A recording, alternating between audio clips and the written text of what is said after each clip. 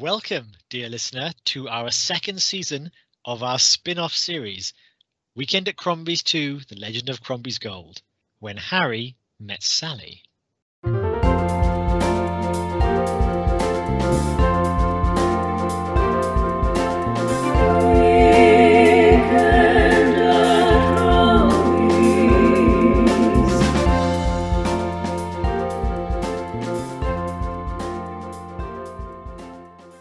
Welcome, dear listener. Welcome. I am Hugh. I knew the way you know about a good melon. And my name is Dr. James Evans, Esquire. I'll have what she's having. Very good. That was the obvious one, wasn't it? Baby fish mouth is sweeping the nation. Oh, that's brilliant. Baby fish mouth. Well, why don't you take it away, Hugh? Why don't you give us a little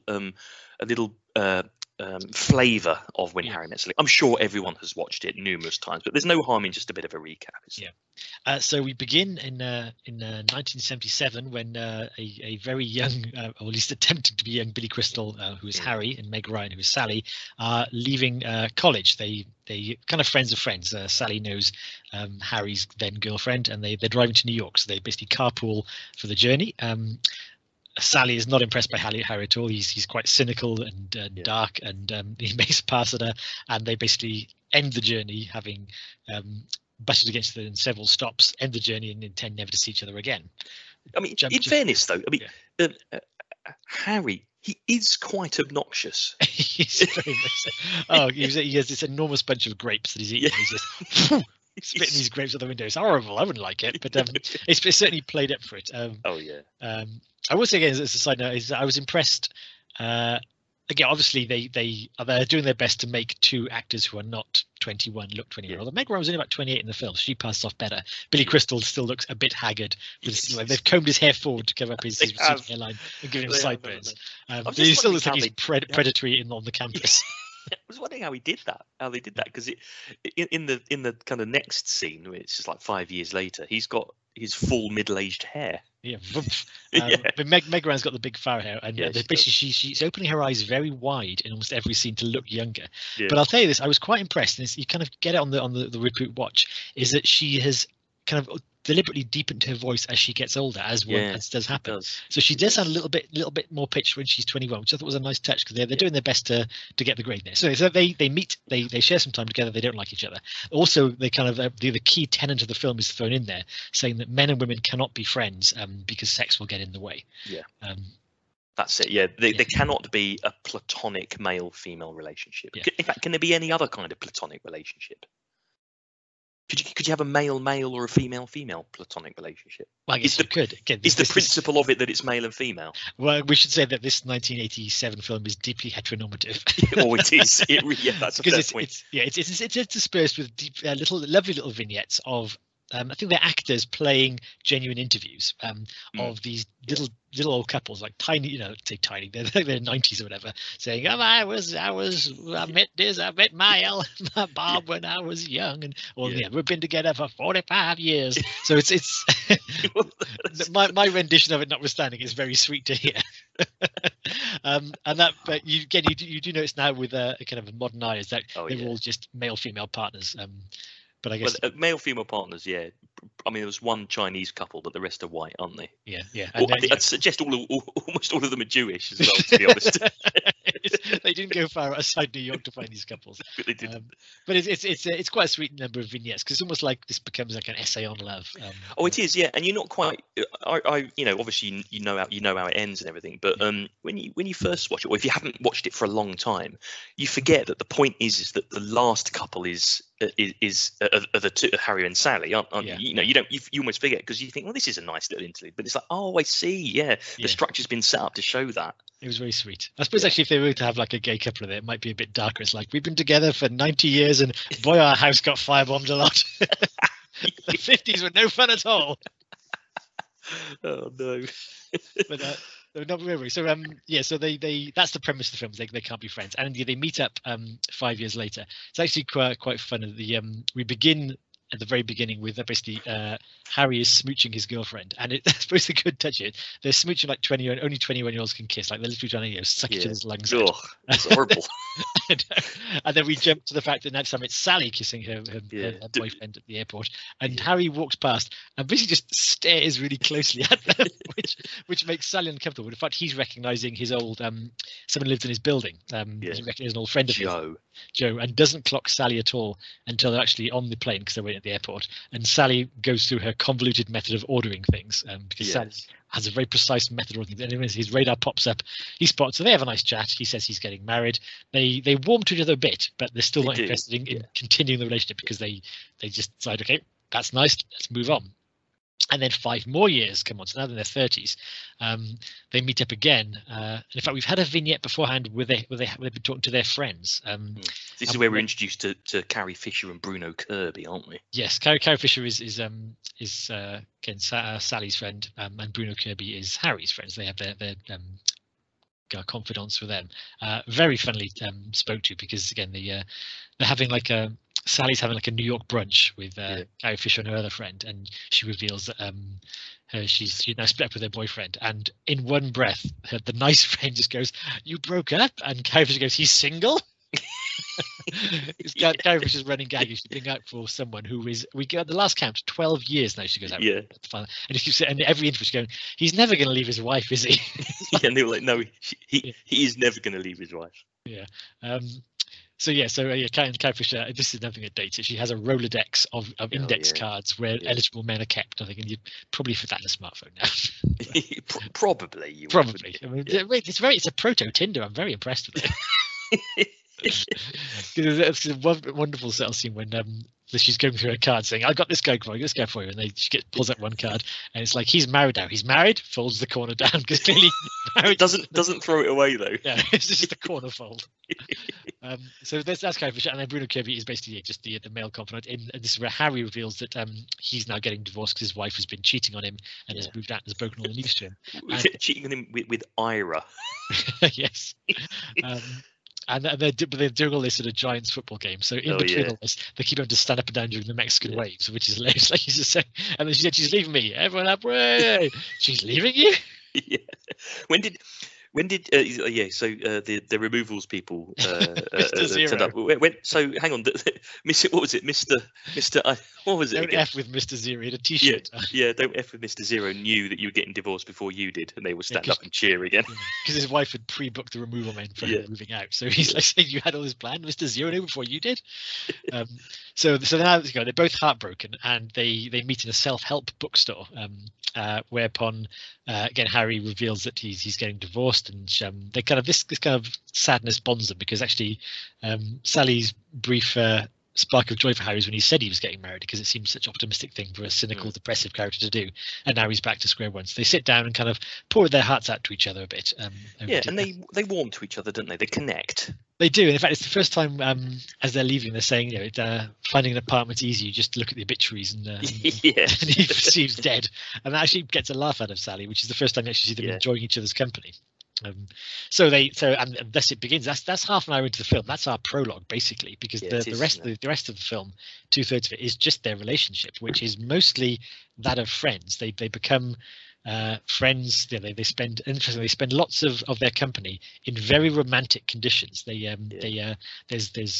autumnal walks in the park, and there's ice skating in the rink. They're a museum, aren't they? And an art gallery and all these kind of things. But they're adamant that they are just friends, and that they are dating other people, but it's not working out for them. And they even managed to set up Carrie Fisher and Bruno Kirby with each other through some kind of heroic mischance. But it's not until Sally finds out that their former boyfriend, who she lived with for 5 years, is now getting married to someone else, that kind of breaks her shell of optimism and happy-go-lucky, when she realizes that, in fact, because she broke up with her boyfriend thinking they just didn't want the same thing. She wanted a family and to get married. Yeah. He said he didn't. And it turns out he just didn't want it with her, which breaks her. It's sad, isn't it? It's very sad to hear that. But again, that's again, that's life as well, though, isn't it? I'm thinking, Carrie Fisher had a great perspective on the nature of the one, saying, what if you're supposed to meet someone and go for someone else, then you'll know that someone else is married to your husband. Yeah.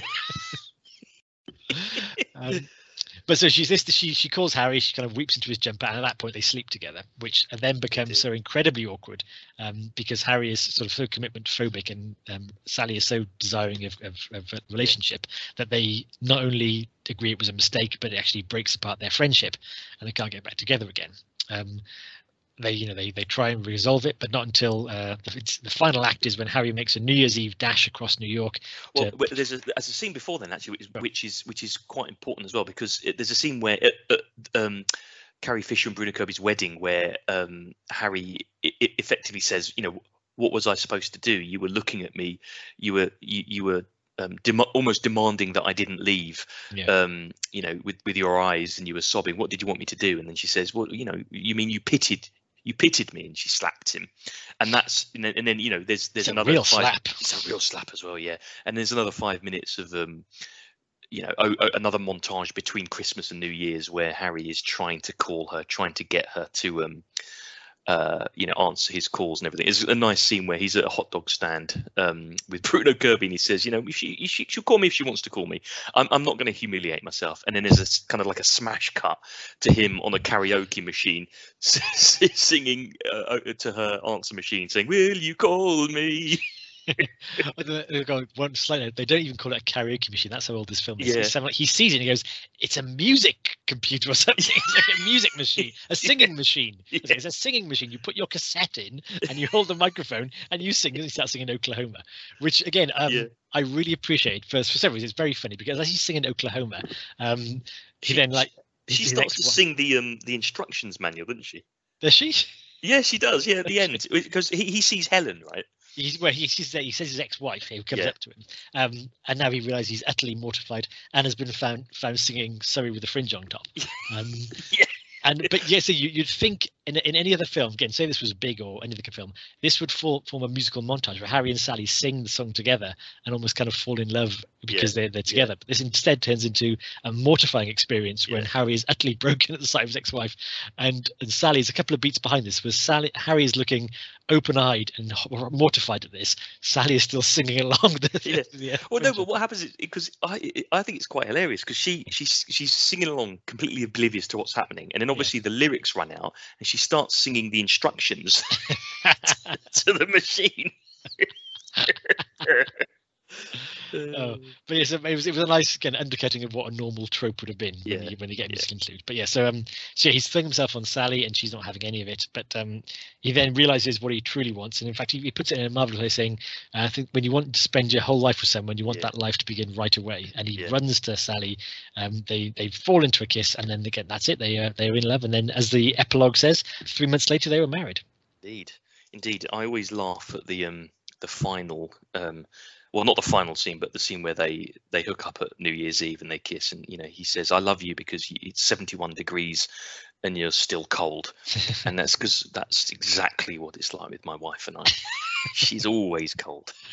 It takes you half an hour to order at a restaurant. Oh, dear. Yeah, but thus ends Harry and Met Sally.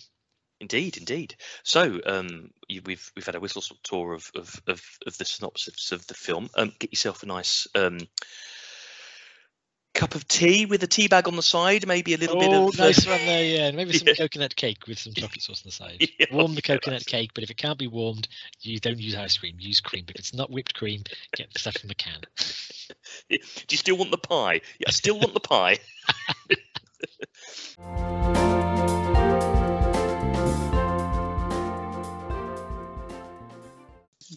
Welcome back. I hope you enjoyed our synopsis of a film that has been universally watched many times over. even if it took 10 minutes to do it, it was 10 minutes not well spent of your life. You're not selling this. Well, now you get to the good bit. This is the meat. This is the cream a la mode next to the warm apple pie. Oh, very good. I suppose the thing about a film like When Harry Met Sally, though, is how do you objectively judge it? Oh, that's a good question, because I had that same note next to me, because I'll recount, I've recounted this before possibly, is that when I didn't see, obviously, A Fistful of Dollars when it came out, because I wasn't even born then, but it was many years later, into my adulthood, it was on the telly or something, and I thought, I'll watch Fist for Dollars. It's an iconic film. It's influenced so many people. I'll watch it. And watching it, I could intellectually realize this has influenced so many films. But because I'd seen those films before it was hard to latch on and say this feels fresh and new. And even though I've seen How I Met Sally many years ago, it has influenced so many idioms and so many sitcoms and films. Yeah. I mean, the idea of having a romantic New York time, your life exists in brunches and dinners and skating and the Rockefeller Center and all this kind of stuff, and it's just about romance, is so done now. It's like it really is. Was the trailblazer of it. I mean, I would say that I'd say even to this day, When Harry Met Sally is in almost every single romantic comedy. Yeah, there's something in every single romantic comedy, certainly the ones I've seen, has a hark back or a homage or some influence from When Harry Met Sally. I'd bet almost all of them do. Yeah, or if they're not, it's a deliberate push against it. Against it. You're either drawing from Harry Met Sally, or you're deliberately trying not to be When Harry Met Sally. Yeah, and that is unusual, isn't it? I mean, look, don't get me wrong. There were romantic comedies before When Harry Met Sally, obviously, and When Harry Met Sally would also have drawn upon some of the works of, say, Woody Allen, for example, as well. It doesn't exist. It didn't emerge out of nothing. It doesn't exist out of time. But what it probably did was coalesce a really good idea of the almost like the non-romantic comedy, I guess, to a certain extent, which you see a lot of now. And it ran with it, and it had this central premise that men and women can't be friends because the sex gets in the way. And that's a really strong and funny basis from which the film is driven, right? I mean, it works so well because of that. So I've had examples of films which I know are absolute classics. I had it with Seven Samurai.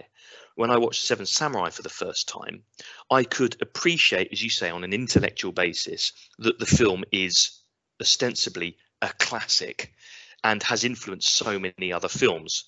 But did I enjoy it? I'm not sure I did. Right? It was almost not as good as those other films that I'd seen. Right? Because it was the original, and it wasn't, it didn't do all the other things the other films did.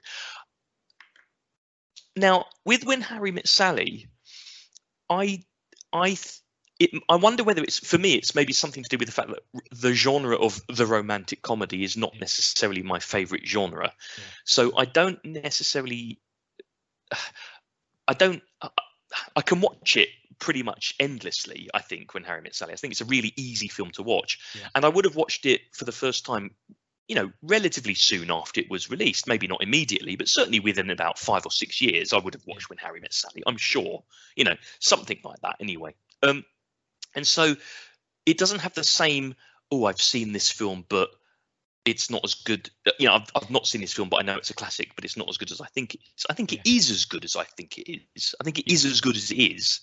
But it's just that I think I've seen it so many times, and I've seen it in other films so many times. Yeah. I don't really know whether I like it or not. It's just familiar. Yeah, I take it what you mean. Yeah, it's just quite a short runtime, and it's an incredibly straightforward story. It's two characters meet.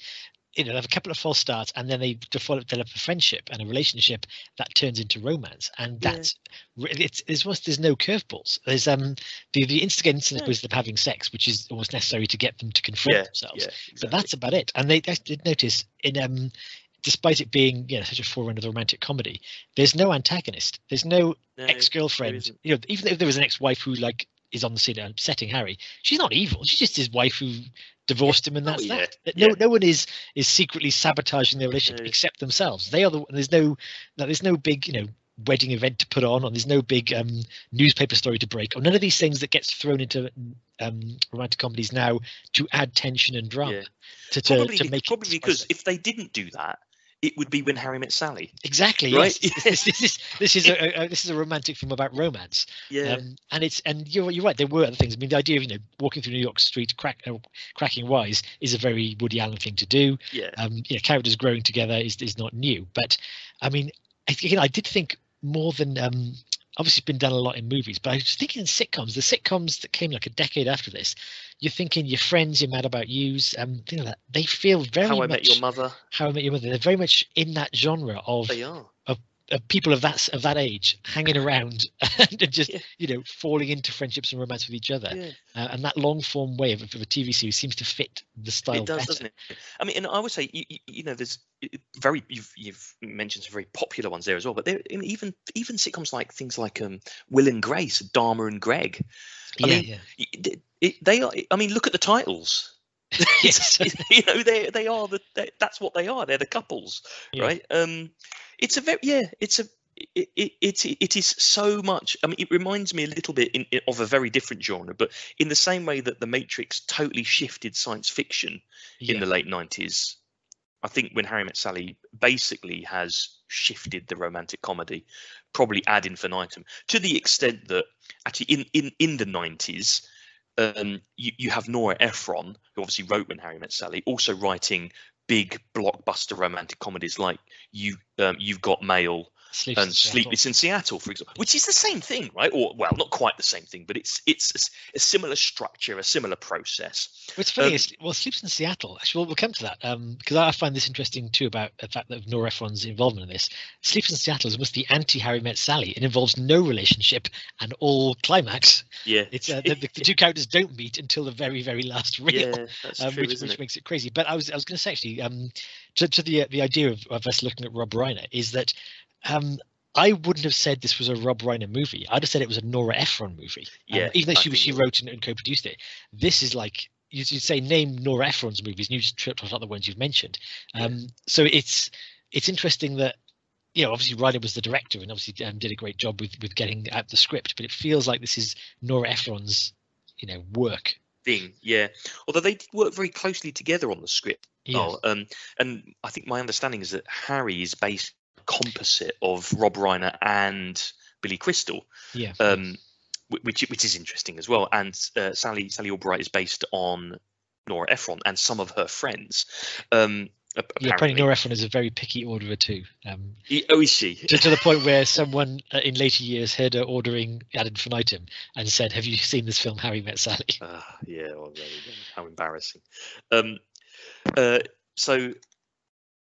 Yeah, it does feel like a Nora Ephron film, but I mean, you did mention at the start that you've got Rob Reiner has got 7 films at the start of his career, all bang on different, and I wonder, and the way you've just described that is this doesn't feel like a Rob Reiner film, but based on the fact that all of those first 7 films are very different, what does a Rob Reiner film look like? That's true, yeah. Right, I have no idea what a Rob Reiner film looks like. Looking at those first 7 films, it could be anything. Although in terms of the look, I mean, the cinematography of this film is beautiful. It's it is. From the drive into kind of New York and sunrise to the parks and the looks and in the apartments, even when they're sad, it's like this is wonderful. I think the note the director's notes was they deliberately made it look incredibly romantic to show that Harry and Sally are blind to this in themselves. Right, really? They're having these autumnal walks. They're having these skatings in hot chocolates and everything, and they're having a very romantic film, and they're unaware of it completely. They're oblivious to it. To the fact that they're this in romance, which is the whole point of it. They do not know that they are falling in love, even though they are quite clearly falling in love. Yeah. I think a couple of things on the kind of the actors in the film as well. So I think. So I don't know how many times you've seen this film. I've seen this film a lot, obviously. I've not seen it for a while, I've got to say. It's probably been about 7 or 8 years since I last watched it. So, you remember things as they happen, but you don't necessarily remember the order in which they happen when you're remembering them, if that makes sense. But I tend to find that when I do rewatch films over a longer period of time, things jump out of you that maybe you've missed before, you feel differently about as you get older and you have different experiences. And I think this time, the thing that stood out for me was that I think that Billy Crystal is a bit of a creep in this film. I do. And I think that he is effectively, particularly in the final scene or so, he's kind of forcing himself into Sally's kind of life in a way that I think is a little bit uncomfortable. But nevertheless, it's part of the shtick of the film, I guess, really. But the other thing I wanted to say was I think I've underappreciated Meg Ryan in this film before. I think she might be the most valuable player in it, really. And I say that on the basis that she's got quite a tough role, because she's not the comedy, is she? You know, she's not the she's not the funny man. She has to almost, through body language and kind of facial acting, express without words a slow but inexorable realization that she loves him. And I think she does it really well, through kind of facial cues and body language. I think she's excellent in this film, and I'm not sure I've given her quite the credit that she really deserves in this, because she has a standout scene, which is obviously in the restaurant where she fakes the orgasm. Obviously, but I think that scene. But in the whole film, she's playing someone almost wrestling against her best interests. Whereas Billy Crystal I think he's playing Billy Crystal, isn't he? Well, this is interesting. There's a couple of points here. Firstly, is I've actually eaten that diner with Have you? Katz's Deli. Oh my god, it's so nice. Was it? As you'd expect. I did. Had a corned beef sandwich, which for UK listeners would imagine corned beef as some kind of marbled yellow and pink meat from a tin. Delicious. In America, corned beef is like shredded beef that just comes out. Is it? Oh, guys, corned beef in America is nothing like corned beef in this country. It is absolutely delicious. You have it like 3 inches thick in a sandwich, and it is. And I had a cream soda as well. I had the full experience. It was lovely, and there was. I think they may have muted it now, but it was basically a ginormous arrow pointing over Meg Ryan's chair, saying, really? "This is where Meg Ryan sat." So they were milking it for what it was worth. However, I remember again. The scene is so famous. People who've not seen the movie know the scene. And in many ways, it's quite un-Sally. That kind of it is, yes. That public display, of embarrassing Harry to make a point in an argument is very un-Sally. It's more the thing that Harry would do to Sally the other way around. So there's two ways of looking at it. One, it is such a funny scene, and it's so resonant, and it was clearly when they were filming it, they must have thought this is going to be remembered because it's like gold. And the killer line with Rob Reiner's mum just going, it's brilliant. That's his mum as well, isn't it? You either think it's contrived and they just put it in, which is always a danger in writing. It's like you've fallen over the scene and you will write yourself around in circles to fit it in. However, you take it the other way, is that it's an indication that actually Harry is good for Sally, because Sally's kind of flaw from the beginning is she's incredibly uptight. This is where her ordering comes in. She likes everything the way she likes it. She doesn't let anything in. In fact, she has, having broken up with someone who she had a 5-year relationship with, she's not allowing herself to grieve for it because she's too closed off to it. And it's only the knowledge that she's marrying someone else causes her to break down and fall into Harry's arms. So that's kind of Sally's flaw, is that she doesn't. That's a good point. And the fact that she does that in the restaurant in order to basically get one over on him could either be taken as this is a funny scene, let's get it in, but it's also the fact that she is behaving in ways she would not normally want to behave because she's with Harry. Yeah, it's a good point. I was reading around that scene as well, and Rob Reiner was having a conversation with both Meg Ryan and Billy Crystal, because they were thinking at the time that the script was becoming a lot more about Harry than Sally, and they wanted something for Sally to do, if that makes sense. Okay. Like a big scene stealing thing, which would kind of recalibrate the film a little bit. Yeah. So it would move away from the neurosis and the depression of Harry onto the what you might not have seen from Sally at that point in the film, which was a kind of acerbic wit. She's gives as good as she gets, as it were. But you're right, the way that they interplay with each other, he's kind of drawn that out of her a little bit. Well, that's interesting. Yeah, and initially it wasn't going to be a piece of acting where she would fake the orgasm. It was going to be the discussion about the fact that women do fake orgasms and men just don't realize it. But she actually then, I don't think it's the scene in the film, but she improvised the fake orgasm, and apparently the crew and the extras all just fell about laughing. But it worked brilliantly as a result of that, so they kept it in. Okay. They kept that principle in, so she obviously did it a few more times. And I think actually I read somewhere that she had to do that scene for something like 3 hours. Oof. Yeah, to get it right, because there was corpsing on set. Yeah. So yeah, interesting though. Yeah, but as you say, sounds interesting again the role of Meg Ryan, because I'm guessing in this Billy Crystal was a bigger star by this point. He was already older than Meg Ryan, and she had basically in movies played a lot of secondary parts. She was again the wife in Top Gun. She was the girlfriend in Inner Space. Yeah. What else was she? She was the love interest in DOA. So she'd not done a lot. The Presidio as well. She was in, I think. Yeah, but basically. Normally getting dragged around by the leading man. Emerging. She was an emerging star, wasn't she? Yeah. She wasn't unknown, but she was probably on the cusp of stardom. I think Billy Crystal was probably more known as a stand-up comedian. That's what I mean. I think he'd made his bones lead the Saturday Night Live or something like that. He was a known quantity. But you're right, in terms of the balance, that's very interesting. They tried to recalibrate towards Sally, because I was thinking, even though they both go through a growth, the journey is just they get equal screen time. In fact, I think maybe that scene helps you to give Sally her dues. Is there much does Sally get the same kind of journey that Harry does? Because Harry, he gets the lonely walk through New York where he comes to realize his feelings. He gets to be shocked out of his corner and forced to make a leap. And Sally is more there to receive that. Yes, exactly. I think that's exactly right, and I think that scene does recalibrate that somewhat.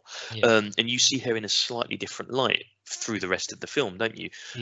As a result of that. I mean, I suppose in the end, the film believes in the central premise of the conceit, which is that men and women can't be friends. So, I mean, in some respects, it is Harry's perspective, isn't it? Yeah. He is proved right and she is proved wrong. Yes, that's true. And so, therefore, there has to be that. I guess, in terms of the structure of the film, there has to be the ultimate focal point has to be Harry's. I mean, it's never presented like this, I guess, but it's he's proven right. I suppose Rob Reiner, as a consequence, and perhaps even Nora Ephron, believe that is probably true. And I think there was an interview with Meg Ryan and Billy Crystal when they were doing promotion for the film, and I'll come on to the promotion because that's an interesting one as well about it. But she was basically saying she does believe that there can be platonic relationships. She's got a lot of male friends, very close, where it's not about sex at all. It's about the relationship that she has with them. And Billy Crystal said he's more of an optimist than Harry is. But does he have very close female friends? No, none. So there is a point of that where maybe that's why the chemistry works so well in the film, because there is a general belief in those kind of two sides of the coin. Yeah, and I'll just go back to the dialogue. The dialogue in this film sings. It does. It's just so. I'm thinking about when you mentioned that is the when Harry's setting out his premise the first time. Sally's going. So a man can't be a friend with the woman he's attracted to. No, he can't be. What about the unattractive ones? Well, you sort of want to nail them too. And again, even though Billy Crystal, again, I think he's a stand-up. I don't know if he's done a better film than this, to be honest. I'm trying to think of. No, I don't think he has. No, I mean he's very funny in the film. Well, I don't think Meg Ryan has done a better film than this, to be honest. No, you're probably right there. I quite like Courage Under Fire, but that was a different film altogether. Yeah, no, that's fair. But I quite like Inner Space. I think that's. I like Inner Space. But that's a different film as well. I think this is better. Yes. So yeah, I mean, he's very funny in this, and again, the lines in it, just sing, and it's also Bruno Kirby and Carrie Fisher. Yeah. They get some absolute crackers. There's a the wheel, the wagon table, wheel table, the wagon wheel table. So they're showing off a wagon wheel table when Carrie Fisher and Bruno Kirby are moving in together. Yeah. He wants to bring his wagon wheel table, which is an incredibly ugly coffee table, and after they're having a little debate about it, Harry then, having just met his ex-wife, snaps and just goes off on how you better mark all your stuff because you will go to 10 rounds over who gets the plate and everything like that. And after this room has been filled with emotion and anger, Harry just storms out, and all Carrie Fisher goes is, "I will never want that wagon wheel table." I want you to know right now. Only she begins very softly saying, "I want you to know something right now. Yeah, I will never want your table." Yeah, but then it's cut when his next scene is him taking it out of the house. Yeah, but they have what I think is the funniest. I actually genuinely think it's the funniest scene in the film, where they're on the double date. Yeah, and it's obviously the intention is that Bruno Harry gets set up with Carrie Fisher. And and obviously it doesn't work, does it? They end up not really engaging with each other. So on the way home, Although the sweet thing about that is it's not because of Harry and Sally. Because you think in that situation, Harry and Sally would get talking, and then they would monopolize the conversation, leave those two. No, they're doing their best, aren't they? They're just not into it. Yeah, so those two just lock together immediately, and they have love at first sight. They have love at first sight, yeah. But they're on the way home, and I don't know, Bruno Kirby and Billy Crystal talking. It's like, don't, just let her down gently. Don't worry. I'll just don't let Sally down. Don't let Sally down quickly. Give it a couple of days before you call Carrie Fisher. Don't do it immediately. And then you cut to Sally and Carrie Fisher. I can't remember the names of the characters, but Marie and Jess. Marie, that's it. Marie Yeah, Sally and Marie, and she's like, Sally says, Harry's in a hard place at the moment. So even if you don't like him, that's fine. Just give it a week before you let him know that you're interested in Jess. And then was it Jess? I can't remember who it is, but it's either Jess goes, I'm tired of walking. I'm going to get a cab. And then Marie goes, yeah, I'm in there too. And they just go into the cab and it zooms off. They basically just run into a cab.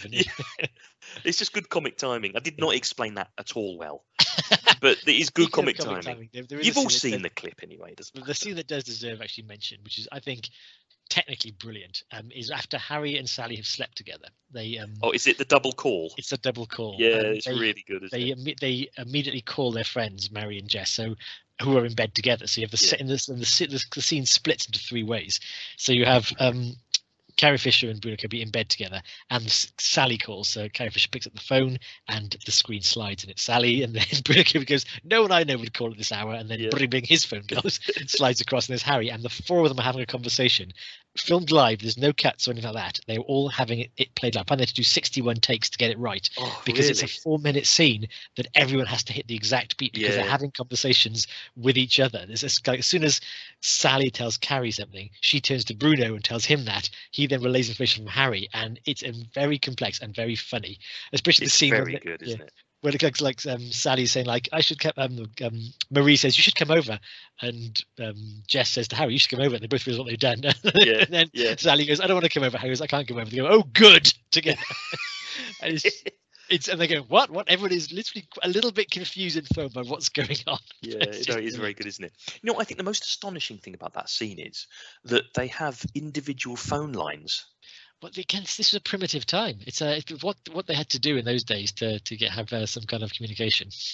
I know, yeah. So they both got their own telephone number by their bed. Yeah. Amazing. Again, that scene wouldn't work nowadays, would it? You'd have lots of text messages pinging up. It wouldn't be as lively now. No, it wouldn't be as lively, would it? No, that's true. That's why you should always all films should be set in the 80s. The Coen brothers did this actually when they were doing The Big Lebowski. They deliberately set it in like 91 or 92 because they didn't want technology to catch up with them. I think they've had the same problem with what's the one with the No Country for Old Men. Oh yeah. They said they didn't go too far. They had to send it in the past because mysteries are hard to sort out in a digital age. Yeah. Well, it's like when you can send someone a text and solve the problem, it's like it's a lot harder to get that kind of as interesting, is it? We can't get that mad race to get information. You can just say text them. Yeah. Don't get on the plane. Yeah. It's like I'm on my way. Spate of films set in 2003 or something, which is really weird, isn't it? Yeah. That magical time before there was signal. Yeah. I do think. I mean, look, when Harry Met Sally, it's obviously a great film. I do find it a little bit hard to judge objectively. There are a couple of things that I find slightly grating about it, I suppose. And for me, it is the Billy Crystal character. I think this time, I do find him a little bit creepy. I find him. He's not. I don't engage with him quite as much as I do with Sally, I have to say. And there was also one horrendous joke in the film, which I never really noticed it before, but for some reason I noticed it this time. And they're in his flat, and he's gone out with someone, and they went to an Ethiopian restaurant, and he starts talking about how he was surprised that there was food on the menu and all this kind of stuff as well. And I'm like, I mean, yeah, that isn't funny. It just isn't funny. It got a laugh out of me, I'm afraid. I'm a bad person. It is. I just think I wouldn't bring it up on a first date. That's not going to be my opening line. No. But I think that's I find that misjudged, and that's probably one of the only things. I mean, it's, it doesn't change what I think about the film necessarily, but it's funny that I noticed it, because I don't think I've ever noticed it before. It's never bothered me before, so I must have in my older age, I must have become more sensitive to these kinds of things. Well, I do think that for the fact that, again, what passed in the mid '80s for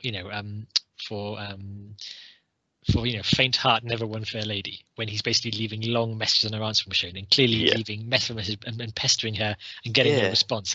That wouldn't be allowed now. That's stalking. It's like, if you show no interest and express you not talk, it's not romantic to just keep on leaving message after message. And it doesn't matter that the camera shows Sally looking sad at the answering machine and wanted to speak to Harry. He doesn't know that. He's just bombarding her with attention, and that's unwanted. So it's one of those things. However, I think I'm warmer to Sally than because he's funny. I think funny papers over a lot of cracks. Like the initial scene when he makes a pass at sort of 21-year-old Harry makes a pass at 20-year-old Sally, and it gets very awkward, and she's just like, "Would you just please let it lie? Would you let it lie? I'm gonna let it lie. It's fine. That's my philosophy. When I get a hotel room, see what I did? I didn't let it lie. I'm right the other direction." It's the thing is, I didn't take any of his kind of. I keep saying he made a pass at me. I didn't take any of his way of making a pass there that seriously. I think he was kind of throwing a shot to nothing, but he wasn't making it uncomfortable, other than the fact that Sally ended it as being uncomfortable ever. But it was you're right. So the things he says and does, you would not get away with now, and you would not think them romantic now. But I think Billy does have a fair bit of charisma and carries it off. He does look, it's not a 1-star film, is it? For goodness sake, I'm not going to go down that road. But there's just things. I mean, I suppose my final thing on it is when I was watching it, I was a little bit. I've seen this so many times. Has it lost any of its impact? Has it lost any of its lust? And I think generally it hasn't. But I did wonder whether it is a little bit more than the sum of its parts, perhaps. And when I watch it now, I watch it in the knowledge that it's When Harry Met Sally, rather than objectively saying to myself, this is an absolute classic. But it certainly reaches those heights on a number of occasions. So it's still a great film. Yeah, that's interesting. Because again, my wife loves a good romantic comedy, but just a couple of years ago mentioned she'd never seen When Harry Met Sally. Oh, really? So that was my first recommendation. You must see it. If you like romantic comedies, you've got to go back to the source. Yeah. So I find it. Yeah, it was. I'd forgotten some of the really zingy dialogue. Like some of the one-liners just go past, like the fact when they're playing Pictionary and was it Baby Fishmouth? The sweet That's brilliant. Yeah, there's some great stuff in there. Again, the supporting character just as funny. I love the one-liners and the dialogue. It snaps. I mean, it's Nora Ephron. She's really good. Yeah. So it's all that, and I find it. Again, I was surprised by how short it was, like an hour. It was 90 minutes, but also 90 minutes of not very much happening as well. Yeah, and nothing really kicks off until the hour mark. Yeah, so it's a strangely strange that, but I just find it charming. It's very pleasant. It's very charming. Again, it doesn't blow me away in that I've just seen a masterpiece, and I feel moved by it, as I would from seeing other films that are great. I think, but it makes you feel good, which is actually quite a rare thing too. And it's like a very pleasant meal that you're familiar with, but you still eat it because it makes you feel nice. Yeah, and it's an odd thing, because I think it probably is a masterpiece of the genre. Yeah. Isn't it? It's a masterpiece of the genre. It's just probably not. It's probably, on reflection, not up with my absolute favorite films of all time. But I mean, maybe this is just again a prejudice of the genre. I will watch a romantic comedy, but I will not. My favorite film is never going to be a romantic comedy. So to see I can appreciate the best of them, but I will never think the best of them is my favorite film. Yeah, I think that's fair. I wanted to just, before we wrap up the kind of the podcast generally, I just wanted to kind of reflect back on what we're doing this. One final word on just. Go on. I just look at the poster I've seen for this, and the marketing for this is crazy. I don't know. But also, how do you market it? Because it's almost like trailblazing. It's not like because the trailer is, again, it's Billy Crystal and Meg Ryan looking at each other, and the tagline is, "Can two friends sleep together and will still love each other in the morning?" And I'm thinking, that's going to make me watch this film. It's like, that's rubbish. Actually, you know what? You reminded me, because I did mention earlier that the way that the film was promoted and marketed is really interesting. So it was released to I can't. There's a word for it. I can't remember what the word is, but it basically didn't have a big release. It wasn't widely released. Sorry, stealth release, something like that. Yeah, stealth release. That's it. Yeah, it was a stealth release. It was released to I think 25 screens in New York, and because the studio didn't think it would be particularly popular. They thought it was a good film, but they thought it might be a bit more of a niche film, a bit more of an art house type film. So they did a stealth release of it, and it was word of mouth, which brought the punters in, and then it went nationwide, and then it went global. Yeah. And it was about 6 or 7 months before it was the difference between it being released in the States and in New York and being released in the rest of the United States. So it hasn't. I think that's a fair point, because I think, how do you market this film? Probably the best way to market it is word of mouth. Yeah, you're right. Right? You watch a good film, you tell someone, I've just watched a good film, because otherwise it doesn't really sell, does it? It doesn't sound like a film you might, it doesn't sound like a film that was one of the most successful films of the 1980s, does it? No, right. It's I mean, again, I would struggle to sell this film other than saying you must see this. It's that kind of film. It's almost like how do you describe this? Yeah. How do you describe this film? Why should you watch this film? Well, it's just funny. and it's warm and it's charming. No, absolutely. I don't know. Yeah, well, I think the stealth release, and I don't think you get many stealth releases now, because I don't think the cinema industry is the same as it used to be. Well, something interesting happened with, what was it? With the latest Disney film, Encanto. Not that any Disney cartoon is ever going to be stealth, but it came out in the cinemas, did okay, got like middling scores in Rotten Tomatoes and everything. Then it was released on Disney Plus, which meant, of course, everyone saw it. When it's such a smash hit, they put it back in the cinema so people could watch it in the cinema, because when more people saw it, they loved it. Yeah, and actually, I'd quite like to watch Encanto at the cinema. It's quite good. Okay, that's interesting. Yeah, so obviously a different way of looking at that as well. The 7 films that we're looking at then. I had a little kind of review of this. I mean, I still am slightly bewildered that these are Rob Reiner's first 7 films, but there's a couple of additional things which I think are quite remarkable on this as well. So thinking about the years that they were released, right? So This Is Spinal Tap was 1984. The Sure Thing was 1995. Stand By Me was 1986. The Princess Bride was 1987. Now, When Harry Met Sally was 1989, so he had a year off. Misery was 1990, and A Few Good Men was 1992. So in the space of 8 years, you have 7 films released, all of which were huge box office and critical successes. That's incredible, isn't it? Yeah. And year after year, basically. Yeah, and again, we'll start Harry Met Sally, made for 16 million, box office 92.8 million. 92.8. So this is the other thing I wanted to say as well. So the films get increasingly expensive.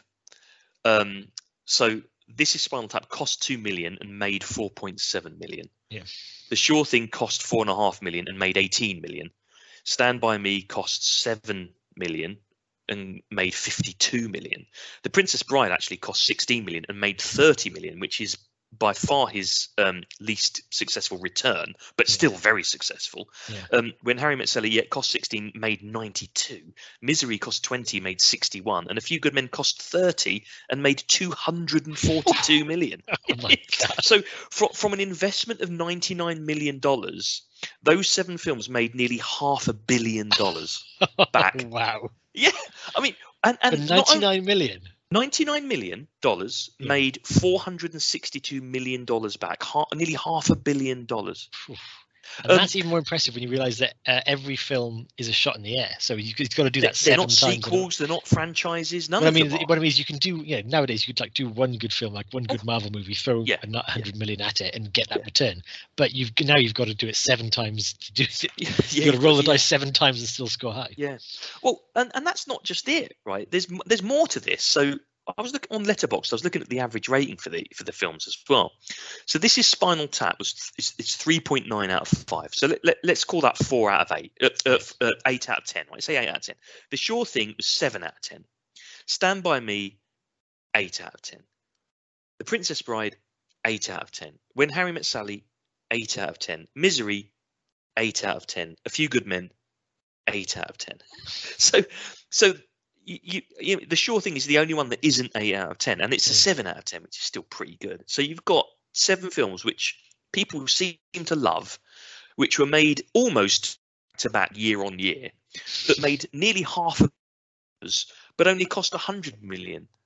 Right, so they had 5 times the return over an 8-year period, and they were loved. Madness. That's why we do it. That's why we're doing them. Yeah. Got to find that secret sauce. Utter madness. I can't think of a better run. So again, on that first stab, then we'll have a stab each. What is it about Harry Met Sally? Then we know the stars are good. We know Nora Ephron's a good writer, but Rob Reiner was the producer and the director. What did he bring to this? Is it a deeply personal? Because again, obviously, Rob Reiner maybe he doesn't have that much engagement with the Princess Bride or Spinal Tap, but he says he feels. Well, I don't know. Well, like Rob Reiner wrote and starred in This Is Spinal Tap, so he has investment in that.